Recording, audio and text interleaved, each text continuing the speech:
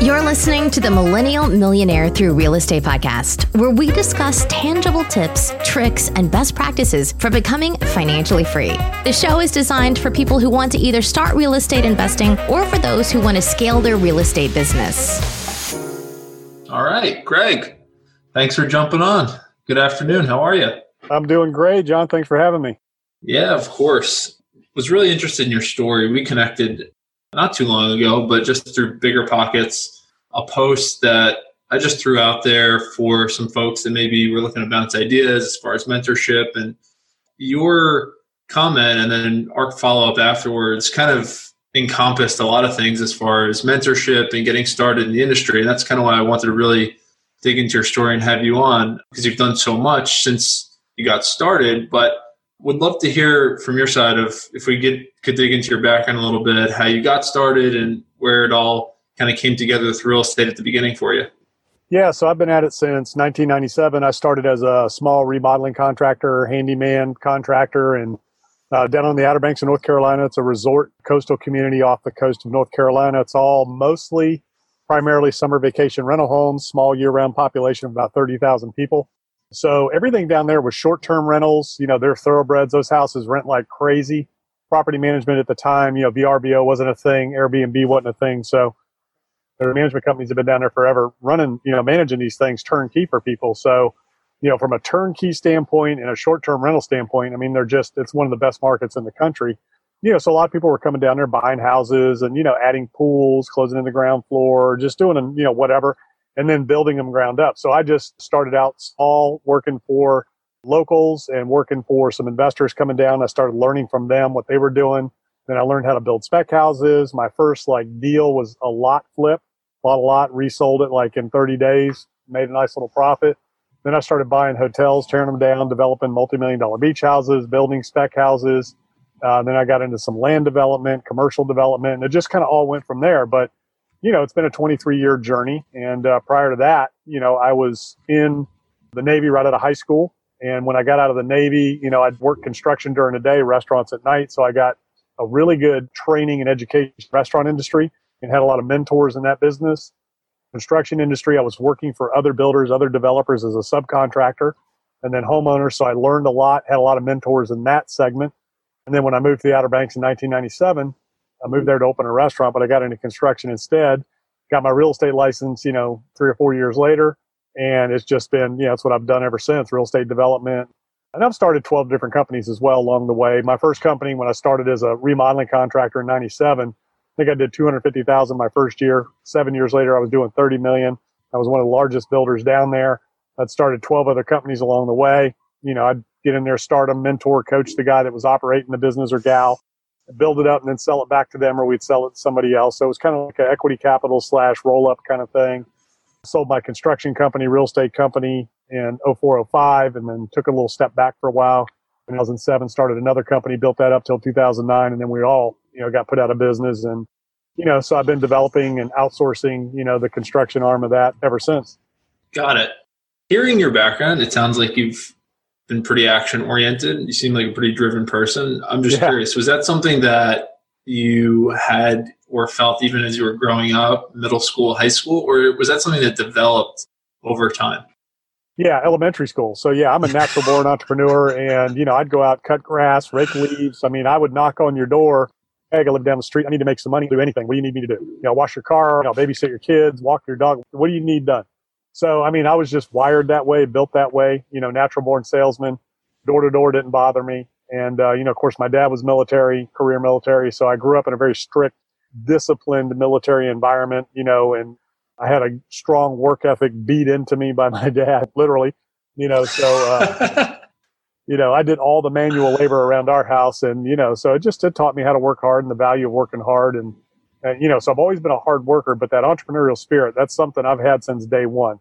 I'm a natural born leader. When I went in the military, I was marked as a leader. I went in and enlisted, but in boot camp, they pulled me out, made me a section leader.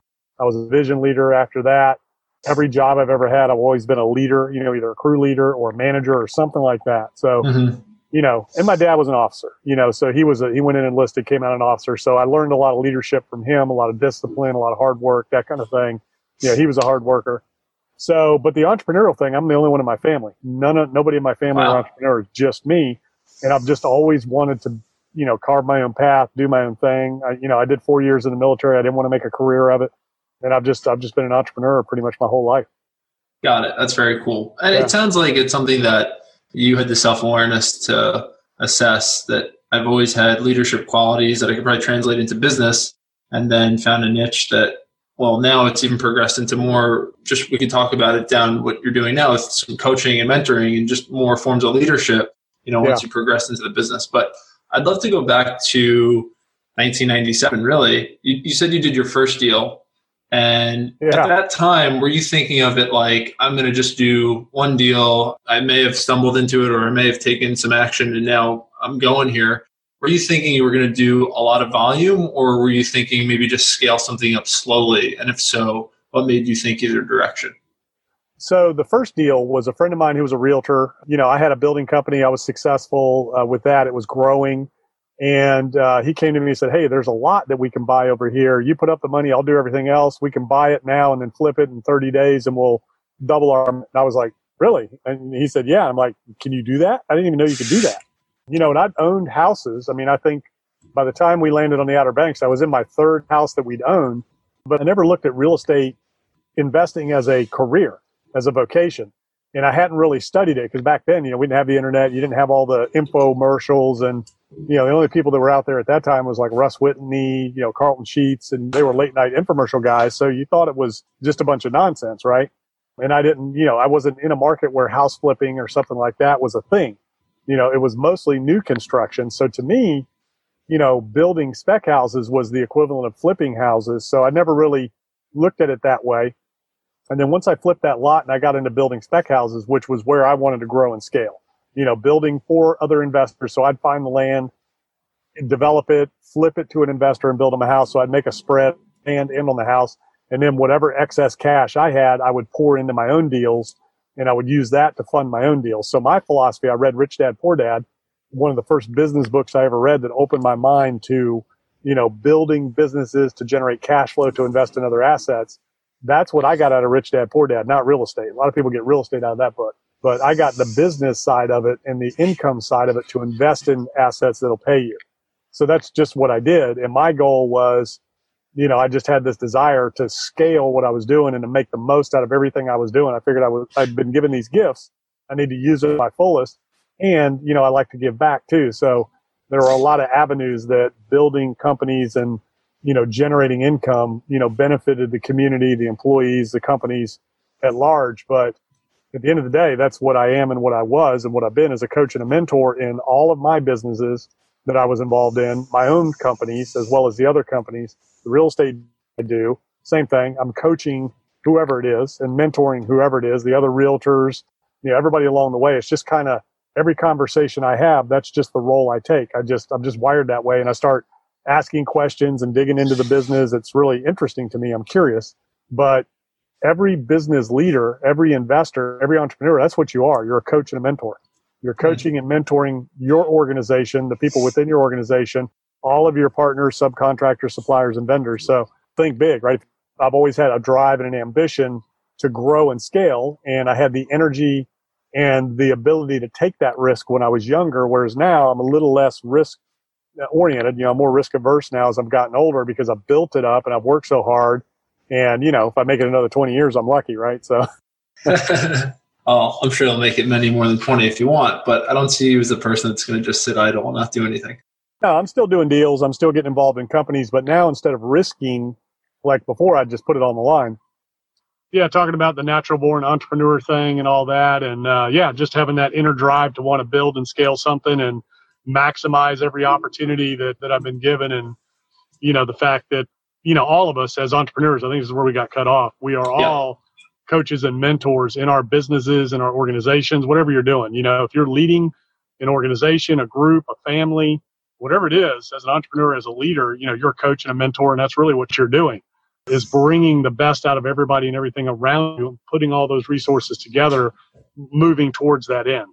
Yeah, couldn't agree with that more. And then I think you took that and, you scaled it a lot. And we'll talk about kind of what your business has grown into. But I'm curious, do you think the way you started in real estate is something that's repeatable or would work today for someone that's trying to get in or kind of a newbie? Or do you think you would go about it a little differently if you were starting over or starting today?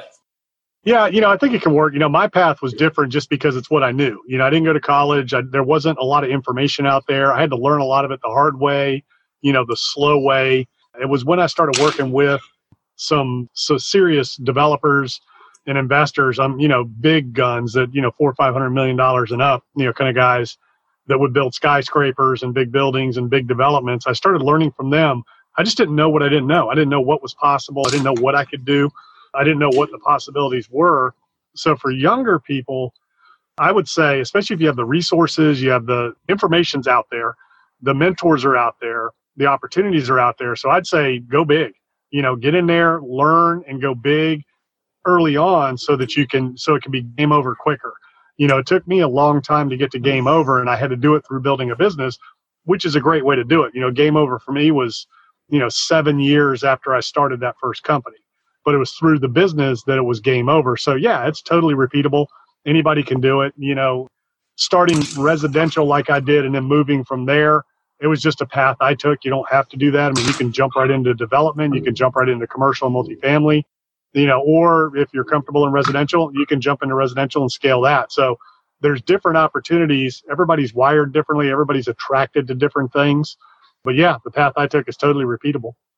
Right. And you hear both sides of it. Like some people say you need those smaller deals to get an idea of what you're getting into, and then you'll be more ready for the bigger deals when they come. And then you hear other people say, I wish I would have just started big at the beginning. I would have ended up much further, faster. I just needed to keep going. I would have gotten probably some bumps and bruises along the way. So those are the two approaches. And then more and more lately, especially speaking to more people that have had success, I'm also hearing the option of a hybrid approach where you can do some bigger deals. You can take action, but maybe you either have a coach or a mentor or a mastermind group that can help kind of bridge that gap. Do you agree with that? Is that the approach you like to, see people take? Oh yeah, absolutely. So that makes the difference. That's what I didn't have. My mentors came later. And again, I just didn't know what I didn't know. I wasn't aware of what the possibilities were and the things that you could do. So as I became aware of bigger and better opportunities, I just did it. I just went for it and I jumped in. Now, the caveat to all that is you definitely have to educate yourself. So you need to know the market, the space, the assets, the techniques, the strategies, the financing. So there's a lot you need to know. You can't just jump in blind and go for it just because you have, a mentor or a network or whatever. A couple of kids in the house have. But anyways, as long as you've got the education and or the financial resources and or the mentors and or partners, then you can go as big as you can go based on your ability to get comfortable with it. Got it. That makes sense. And I think for some people, they just need to take the first step. And then the first step will get them to steps 2 or 3. A theme of this podcast, it seems to be over and over, is people networking and mentors. And they can come from all different ways. But it seems like if you're leveling up your people, if you're just taking more action, you're going to typically find the people you need to get the answers. And then some of those people might become mentors or friends. And if you bring them value, they could be, lifelong mentors or friends. But everything in this business, it seems to be repeatable or attainable, but you can't do it alone. You do need other people. Well, you got to learn. So you can do it alone in terms of being so everything I did mostly was on my own as the owner. So I was the sponsor of my own deals. I used my own money. I arranged my own financing. I signed, So it wasn't like the traditional ways now because those ways weren't available. Now I did do some joint ventures and partnerships, things like that. The help that I had though were all my team working for me and or partners and joint venture partners working along with me. So that's kind of my track. So the key in what you said was just getting started, right? So a lot of people, it's momentum. You do one deal, then you get comfortable, then the next deal. So it seems so hard to get started. Anything you do, just the mindset of getting started and getting that momentum seems hard. But once you've done it, you're like, oh, that wasn't that hard. Then you just keep going and you go from there. So that's kind of the progression that I went through. And really, it was only a period that I knew absolutely nothing to the point where I was one of the largest developers in my area and just rolling. Now, the difference is I'm a seeker of wisdom. So I sought out, I was curious, I was a seeker of wisdom, and I sought out learning from the other people as much as I could. Now, that's everybody. I've never built a house before I built a house. I didn't know how to do it. I hired people that were professionals in my community that have been doing it for 15, 20 years down there. I brought them to work for me, and I coached them to success. So I found champions and I coached them to success, people that were very experienced doing what I wanted to do. I wanted to be the largest, builder down there and build these $1 million houses. I had no clue how to do that. So I hired people that did, and I turned them loose, let them do their job, and I learned from them. And I humbled myself and said, hey, I don't know what you know. You're way better and smarter than me at this, but I do know business. I do know how to raise money, and I do know how to lead people. So I focused on my strengths. I hired out my weaknesses, and I learned from those people. And it was everybody, my attorneys, my accountants, people that work for me, suppliers, vendors, everybody. And I would just ask them questions, say, hey, I don't know what that is. If somebody said defeasance, I'd be like, what is that? If somebody said, back in 2009, when forbearance, loans and stuff, people talking about forbearance. I was like, well, what is that? What's a forbearance agreement? So I would just ask questions, if it was a financing thing, internal rate of return. I had no clue what that was when I started out. I'm like, well, what is that? So, I'm not afraid to ask questions. I'm not afraid to look stupid to learn. Right. And that seems to be something that holds tons of people back. We all have it. Yeah. I think the more we can get uncomfortable, another thing that is easier said than done, but it is the key to a lot of this stuff, that it's not complicated. It's not even the smartest people that are doing these. It's just getting uncomfortable and taking action. So that seems to be taking action and educating yourself. I mean, you got to educate yourself. And now the difference is there's a lot of good quality courses, information. I've got a free podcast, YouTube channel, a lot of free information on there that, you can actually learn, the business and learn stuff from. Now you got to qualify it. Some of it's all not mine, but there's a lot of stuff out there that's just pitching, right? Trying to get you into this funnel to sell you the next thing. I've got free content that's real. Here's how you develop a property. Here's how you do this. Here's how you do. I mean, it's real hard hitting, stuff that you can go do. You can repeat it, which is great. So you want to get that education. You need to understand the terminology of the business. You need to understand your market. People say, what does that mean?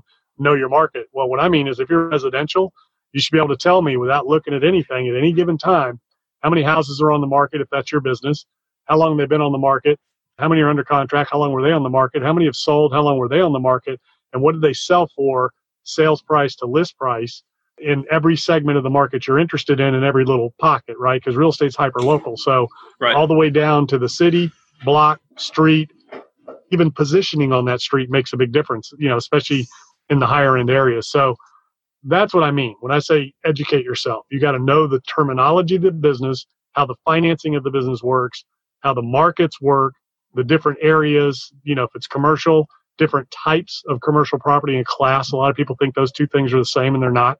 The different types are office, retail, industrial, hospitality, land, class, A, B, C, D.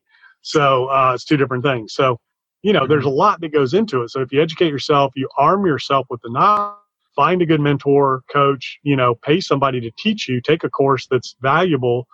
That's how you fast track yourself and you have more confidence going into the deal. And then if you leverage that with partners, then you build even more confidence to just fast track yourself. Got it. Totally agree. So you do that first deal, you start getting educated. It sounds like you go beyond getting educated. You're becoming more of an expert. You're also partnering with some of the right people. You're taking a lot of action. So bring us up to speed. What does your current portfolio consist of? You've done a lot of deals. There's been a lot of volume, a lot of revenue. Have you kept everything that you've either built or developed? Were you selling it? And where are you at today with your current inventory? I'm a developer, so I build and sell. And, I had a nice portfolio of stuff. I did a video with this today on another interview earlier.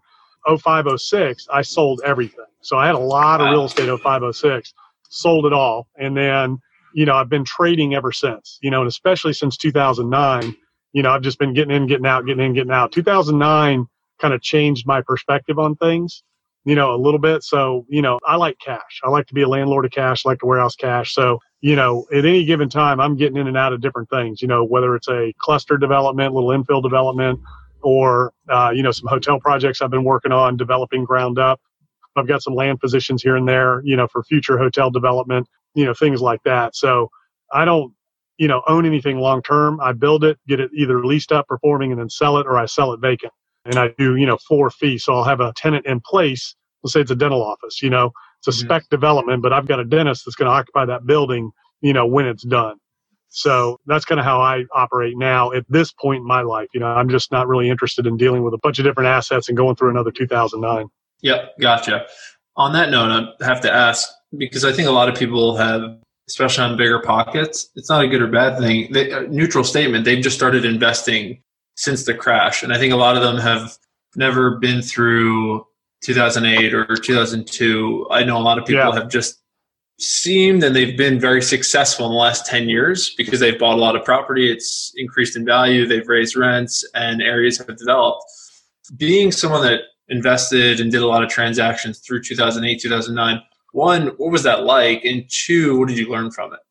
So pre-2009, it was just like now. It was a bull run. Everything was just straight up. None of us, including me, thought it could ever end, and I didn't understand how things worked, and we were able to borrow money with no money down, no documentation.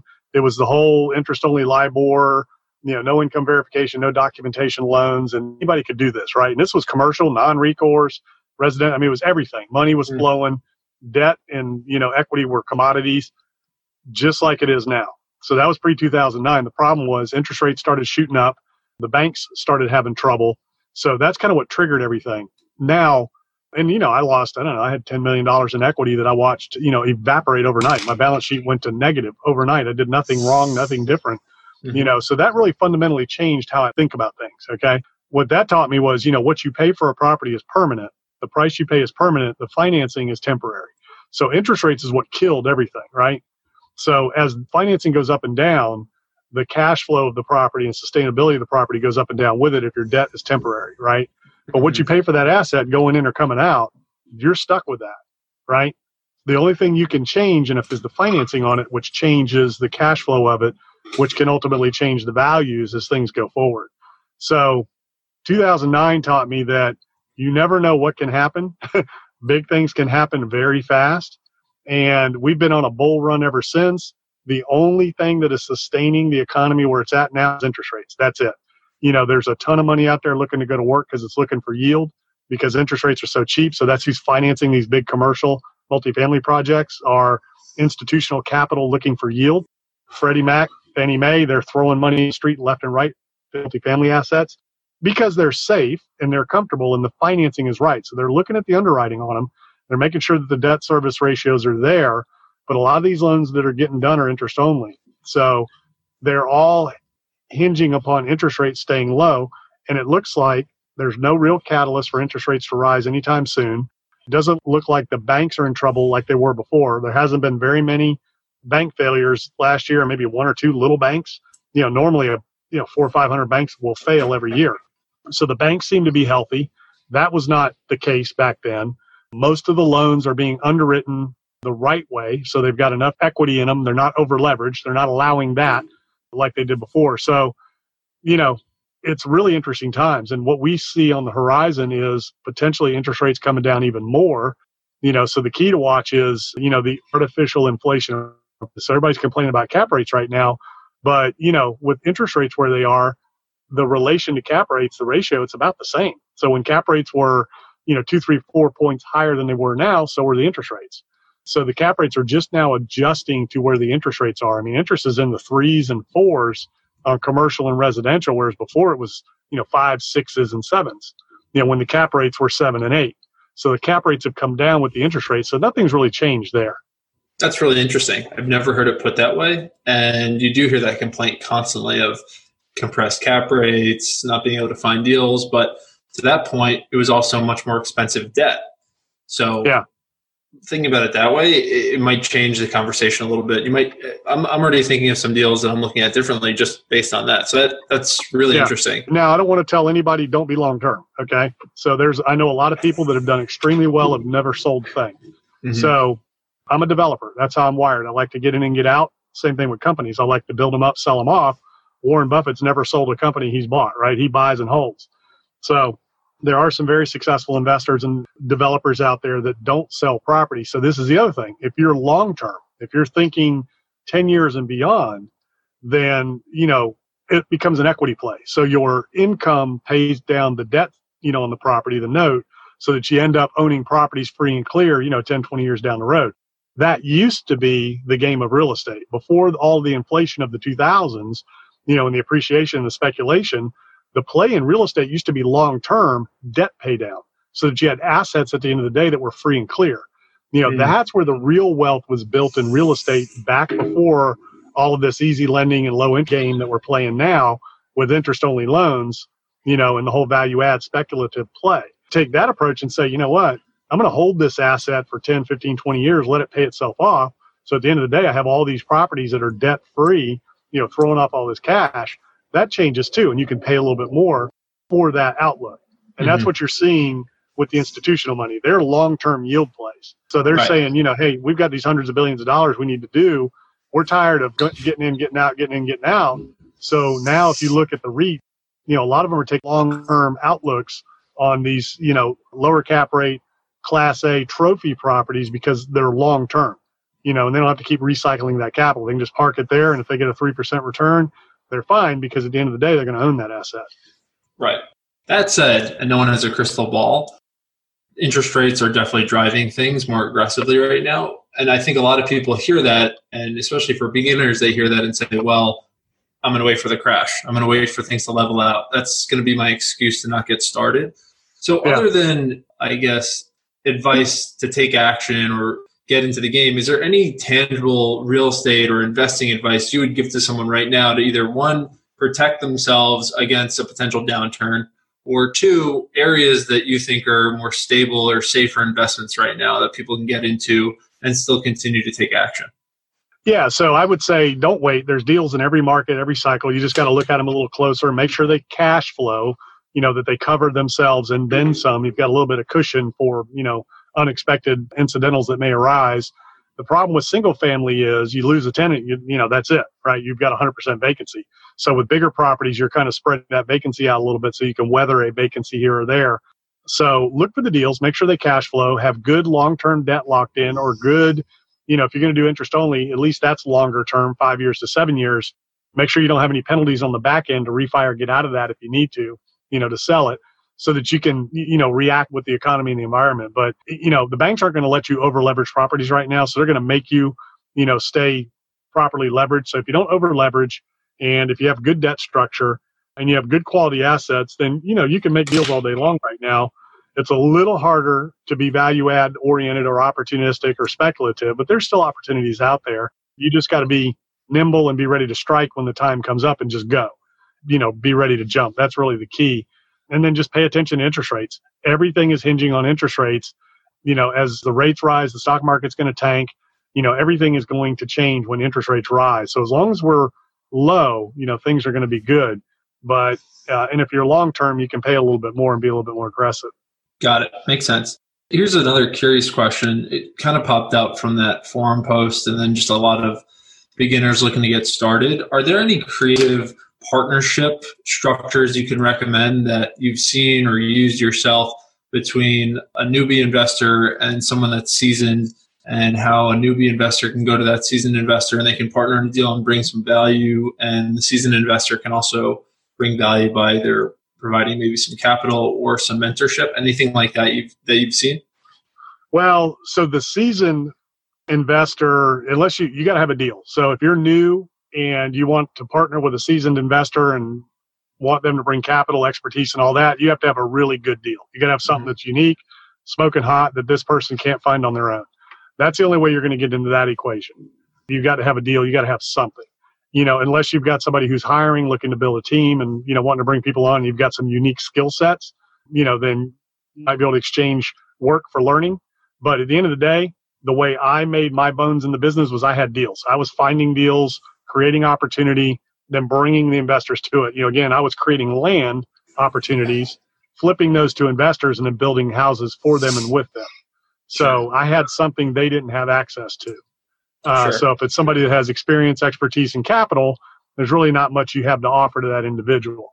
So hence the paid mentorship coaching programs, because that's really what makes sense. You got to pay somebody for them to teach you, because you really have nothing to offer them, Sure. And I love helping people and mentoring people, but I'm not going to waste my time either. I've had people in the past that I put time into, coach and mentor, and they never took action. They never did a thing. I'm not going to do that anymore. I'm on a mission the rest of my life, as I have been my whole career, to help as many people as I can, but they got to be serious about it. They got to be willing to invest in their business and their selves and be able to go out there and take action. So that's where it comes in from that perspective. So if you find something that is good, that's kind of how you can rally into that in terms of, bringing more sophisticated expertise on board, or if you have capital. So if you have the ability to raise capital and there's more experienced investors out there that are looking for capital for their deal, you can get involved that way. For someone listening to this, and that's all great, tangible advice, like 3 ways that you can bring value to someone. Any tangible ways that you would recommend a newbie investor who maybe they have time, maybe they don't have a ton of money, that they could go out and find deals? If they're listening to this right now and thinking, I would love to bring value to someone, but I put time into it, I'll put energy into it, but I just don't know how to find deals. Any recommendations for someone that's looking to find a deal to bring value to someone? Yeah. So, when you talked about where to stay as the market changes and all that, so you want to be in areas of demand around urban cores, areas that are experiencing growth, jobs, population, income, demand. So you want to be looking in the areas where people are going. You don't want to say, hey, there's this, 1,000-acre field out in the middle of nowhere that's prime for development. And part of it's commercial, so it's worth a fortune. I get that call all the time, right? So just because it's there and just because it's commercial doesn't mean it's worth anything if it's not in an area where there's demand. And people say, oh, well, it's only a 45-minute drive from Atlanta. I'm like, nobody wants to live 45 minutes from Atlanta, unless there's something there already that's, bringing people to that area. So you want to be in areas where there's built up demand. So the free ways to find properties in residential, of course, is just driving around, looking for houses that look like they're, run down and, deferred maintenance is down. Same thing on multifamily commercial. You look for properties that are in disrepair. You look up the owner, call them up, find out if they want to sell. You can look at Craigslist and call landlords, that are trying to rent properties. Sometimes they're tired of it and willing to, do a deal. Same thing with commercial, vacant commercial. There can be a lot of opportunities to go in there and do a deal with somebody where you can get owner financing if it's sitting there vacant and the owner's having trouble leasing it, residential and commercial. You can get owner finance deals that way. Zillow is another good one, that has for sale by owner properties on there. Foreclosures for the most part are going to be a waste of time, because the banks aren't stupid, right? They're not going to sell stuff for nothing. They're going to wait it out. Those are really the free ways to do it. And then you can get lists. You can go down to the county courthouse and you can get, or tax database websites where you can download parcel data sheets that have all of the properties listed, all of the owners, and then they have the different types and you can sort it. And you can go down the list and look for, properties that are older, that, owners have owned them for a long time. That means they usually are going to have equity in them. And then you can just start calling them up, or mailing them if you want to. So, those are really the free-ish way you can, start finding properties. But the key is you got talking to people, networking, let them know what you're doing, what you're looking for. But you got to be calling people and talking to people and making offers. You will never get a property that you don't make an offer on. Got it. A lot of people forget to connect that dot, Right. They do all the research and then they're right there. You're at the 1 yard line. Just take the next step, take the action and make the offer. Your ability to find properties and make deals is directly related to how many offers you're actually making in any business, in your business, right? You don't sell software that you don't make an offer to sell. Sure. Do you think that's the biggest lead measure for newbie or beginner investors that are looking to get started? Offers or deals analyzed? Any one of those stand out more to you? I think just make an offer. So I'm never been afraid to make an offer. So a lot of people say, it's overpriced. Just make an offer. It doesn't cost you anything to pick up the phone and just say, hey, you willing to sell your property? And, John, I just drove by your house, just taking a look at it, and I'm calling property owners in the area. Would you be interested in selling your house by any chance? And you're going to say yes or no, right? Yeah. So What's the worst that can happen with that? Nothing. Right. Or you might say, well, who are you and how do you get my number? Oh, hey, my name's Greg. I'm an investor. I buy, renovate, and sell houses just like you see on HGTV. So I'm just driving around the neighborhood, calling up houses that look like they'd be good houses for that program. I saw yours, just wanted to give you a, I might be, or you're going to no. So they're going to either say yes or no. If they say no, hey, I appreciate it, but let me ask you before we go, do you have any other you'd like to sell, or do you know anybody else that has a property they'd like to sell? Oh, well, you know what? My boss had mentioned da-da-da-da. It's just a matter of calling people, talking to people. In the commercial world, it's making LOIs, sending out LOIs. Those are a non-binding letter of intent. Now, you need to be willing and able to back it up. So I will qualify that. So when you make an offer, you need to know that you can back it up. So you've either got people that you can come alongside or whatever, but you have to be making those offers. And it's just a conversation. A lot of people are afraid to do that. A lot of people will spend thousands of dollars marketing, sending mailers, doing, voicemails, whatever, and they won't answer the calls. When people call, they get afraid because they don't know what to say and they don't know how to talk. So that script right there for residential, hey, this is John. I buy properties, fix them up, and sell them just like you see on HGTV. Are you interested in selling your property? And, that just breaks the ice, brings down the barriers. If it's commercial, hey, this is John. I'm an investor looking for some properties. You interested in selling your building? You're interested in say whatever, and you can, and if it's a yes or a no, then you just start talking to them and asking questions and building that relationship. And you don't get right down to price. You ask them about the property and all that. And, Sure. Usually people are going to say, oh, yeah, for the right price. And you'll say, well, tell me about the property, and then you get into it and then you drill down and you need to know what you're willing to pay, or you call them back after you do your due diligence. So just a conversation is all it is. I think the way you just described it, simplifying it, it makes it so much less scary to people. Because even people listening will say, I have no idea what to say, or why would they ever want to do that? But the way you just went about it, non-intrusively and very conversationally, it's not going to put people off. If they aren't interested, maybe they'll ask how you got their number, and you could just say, hey, phone book or looked it up, but this is not an aggressive ask. I'm just driving around. Hey, and if not, most of these owners, especially in the multifamily space, they're investors anyway. So almost anyone's willing to field an offer. If it's the right price, it's not necessarily someone that's going to totally just outright reject something. Single family, maybe a little bit more actual owners. But if you're finding landlords, almost all landlords are willing to hear out offers because they're in business. They're not tied to something emotionally. So that's a really good, I think, point to kind of tie up on. Just kind of going into some closing points here. One more I'd hit on there. So, that whole thing with commercial. So they started somewhere. So as you're younger, you said your audience is a little bit younger and you're just getting started. Don't be afraid to be honest. Okay. Be honest. And if you've got a sophisticated investor on the line, experience, they're going to know what your experience level is the first few minutes you talk to them. So don't worry about that. Don't be afraid of it. Come out with it and just say, hey, this is John. I'm just getting started in the business, looking for some properties. I can raise the money and all that. But I'm a seeker of wisdom. Tell me about you. How'd you get started? Just tell them, hey, I'm just learning. I'm looking for help. As you build that relationship, you'd be surprised how many of them say, you know what, I'll finance you. I'll help you get started. So that's ask so them. True. That's so true. We all started from somewhere. I finance people all the time in business, in real estate, properties that I have. And I love to help people. So do other people. So just be honest. Don't try to pretend you're something you're not. Say, hey, I'm new. I'm young, I'm getting started, I'm trying to learn, I'm looking for somebody to help me get my foot in the industry. That's great advice. If anyone's listening to that, I recommend rewinding it and listening to that a couple more times, because the last minute or so between the script and the actual mentality you want to take, that's all you really need to get going. And that right there, I think a lot of people do try to seem maybe what they're not, and people can see right through it. If you've been around real estate or business long enough, you can see when someone's faking versus has a little experience. But people appreciate honesty and candor, exactly to your point. Yeah. So that's great. I guess just winding down here, a couple closing questions and then some fast tips, tricks, and tangible stuff. But right now, what's your current focus? Development, I'm opportunistic. So I like very heavy value add. I like adaptive reuse. I like ground up. So, infill development, residential and commercial. And then I like to make old buildings new. So I love downtown old brick buildings and taking them and renovating them and making them new. Got it. And on those, are you typically going in with groups? Are you syndicating? Are you getting financing from yourself? How are you going about putting the deals together typically right now? Yeah, it depends. Mostly it's cash, and then sometimes there'll be some bank financing on it. And then I've got partners and friends, over the 23 years that I've done business that are always looking to get involved in a deal with me. So it's very easy for me to raise money. It's, the capital out there is unlimited, for the right deals. Sure. Gotcha. On a day-to-day basis, are there any places you specifically get content from, education, websites you find yourself on more than others, apps, things like that, where you're consuming information to then go out and make decisions?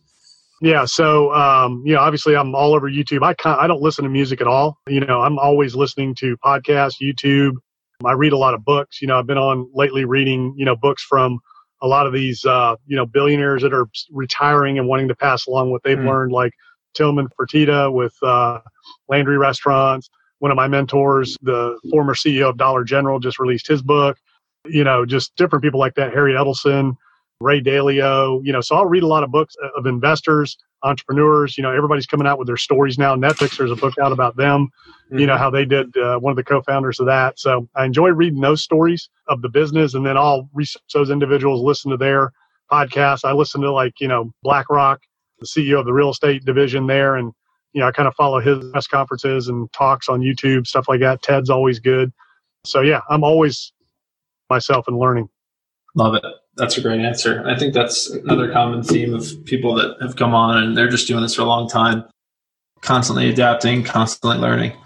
If someone was looking to bring you value right now, a lot of people are out there and I love this approach. I think it's much better from a mentorship standpoint of ask or add value before you ask for something, ask instead of asking for value. Is there anything you're working on right now that if someone came to you and said, hey, I'd love to provide you some value, I'd love to help you with something you're working on or don't have time for, is there anything like that on your table right now? Somebody like me, that I get this question all the time. You need to know how you can add value before you ask that question. So if you don't have a deal or money or something like that, there is nothing you can do for somebody who's experienced that's already doing deals and out on a big scale every day. So it's either going to be a unique opportunity that you've got control of, or you've got a ton of money and you want to do something and you just don't know what to do with it, and you want someone to come along and help you invest it, that kind of thing. So other than that, I'm going to hire the help I need and I'm going to hire professionals, so my point with what I'm doing, architects, engineers, general contractors, that kind of thing. I mean, that's who works for me and who does my projects. So there really is nothing, and I don't mean that in an arrogant way. I just mean, like I said earlier, in order to align yourself with somebody who's experienced and successful and has all the resources they need, you either have to have a lot of money or you have to have a unique opportunity, and more a unique opportunity than anything else, because the money's out there. Mm-hmm. But if you've got money, that's one way you can get in the door with somebody, not me necessarily, but somebody that has experience. Got it. So you're not looking for someone to pick up your laundry? No, or social media manager, any of that. I'm going to hire a pro, if I'm going to do that. Yeah. 100%. Yeah. When you're not doing real estate, hobbies, what do you like to do for fun? I'm involved in the faith community, so I lead some men's groups and do a lot of things on, the ministry front and that standpoint, and just take vacations here and there. I like to travel. I'll take time in chunks, but I love doing deals. To me, this is fun. It's not a grind. It's not a job. I love doing what we're doing right now. I get on podcasts all the time, do interviews. I'm getting ready to start a series mentored by a billionaire. So I have some billionaires that I've, worked with over the years and done deals and have mentored me. So I'm going to start interviewing them and releasing those podcasts. So, that's the kind of stuff I love doing. I love sharing the knowledge and the wisdom and the experience that I've gained over the years. So there's a lot of other successful business people out there doing the same thing. So, that's what keeps me filled and energized. Got it. That's awesome. Very cool. So I got your Bigger Pockets page pulled up here, and I know we're connected on LinkedIn as well.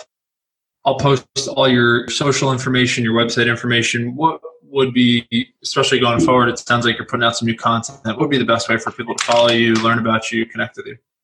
Yeah, it's all on my website, gregdickerson.com. So that's where, my YouTube channel, podcast, you can connect with those there, all my social media links. And, I've got some courses that I just released this year for some different areas of real estate. I do some coaching, so that information is on there as well. But, all my social media profiles, a lot of free content that I put out every single day. It's real stuff, no pitching, no selling. It's just, here's how you do this. Here's what you want to do that. It's really good, straight to the point, short, consumable content. That's awesome. Well, we'll get that out there. I look forward to checking some of that stuff out at depth as well. So good deal. Greg, before we wrap up, is there anything else you just want to get out there, deliver any message? Well, I would just say, just don't wait, get out there, start doing deals. If you're worried about the economy or where it's at, start small, but if you're young and you don't have a lot to lose, now's the time to take those big risks. Now's the time to go for it. You got nothing to be afraid of. If you're in your 20s or 30s and you lose everything, man, that's fine. You've got plenty of time to recover. You can make big mistakes now. So get out there, get that stuff done now while you're young, learn while you're young, find a great coach, join with, whatever, and just get out there and start doing it. Don't wait, because it's, real estate cycles, right? So you got to learn how to thrive and survive in every cycle. Don't wait it out, because then, next thing you know, at the end of the day, you'll miss it. It's a great tip, guys. Just take action. You'll learn along the way. You'll meet the right people. You'll learn from people like Greg. You'll get his content. You'll see people that have done it. They've picked up some bangs and bruises along the way that they can help share and help you prevent. So, Greg, with that, really, really appreciate you taking some time. It's great talking with you. And I'm really excited to see what you got coming up this year and going forward. It looks like you're doing some really cool projects. Yep, it'll be a lot of fun. I enjoyed it. All right, Greg. Thank you very much. We will be in touch.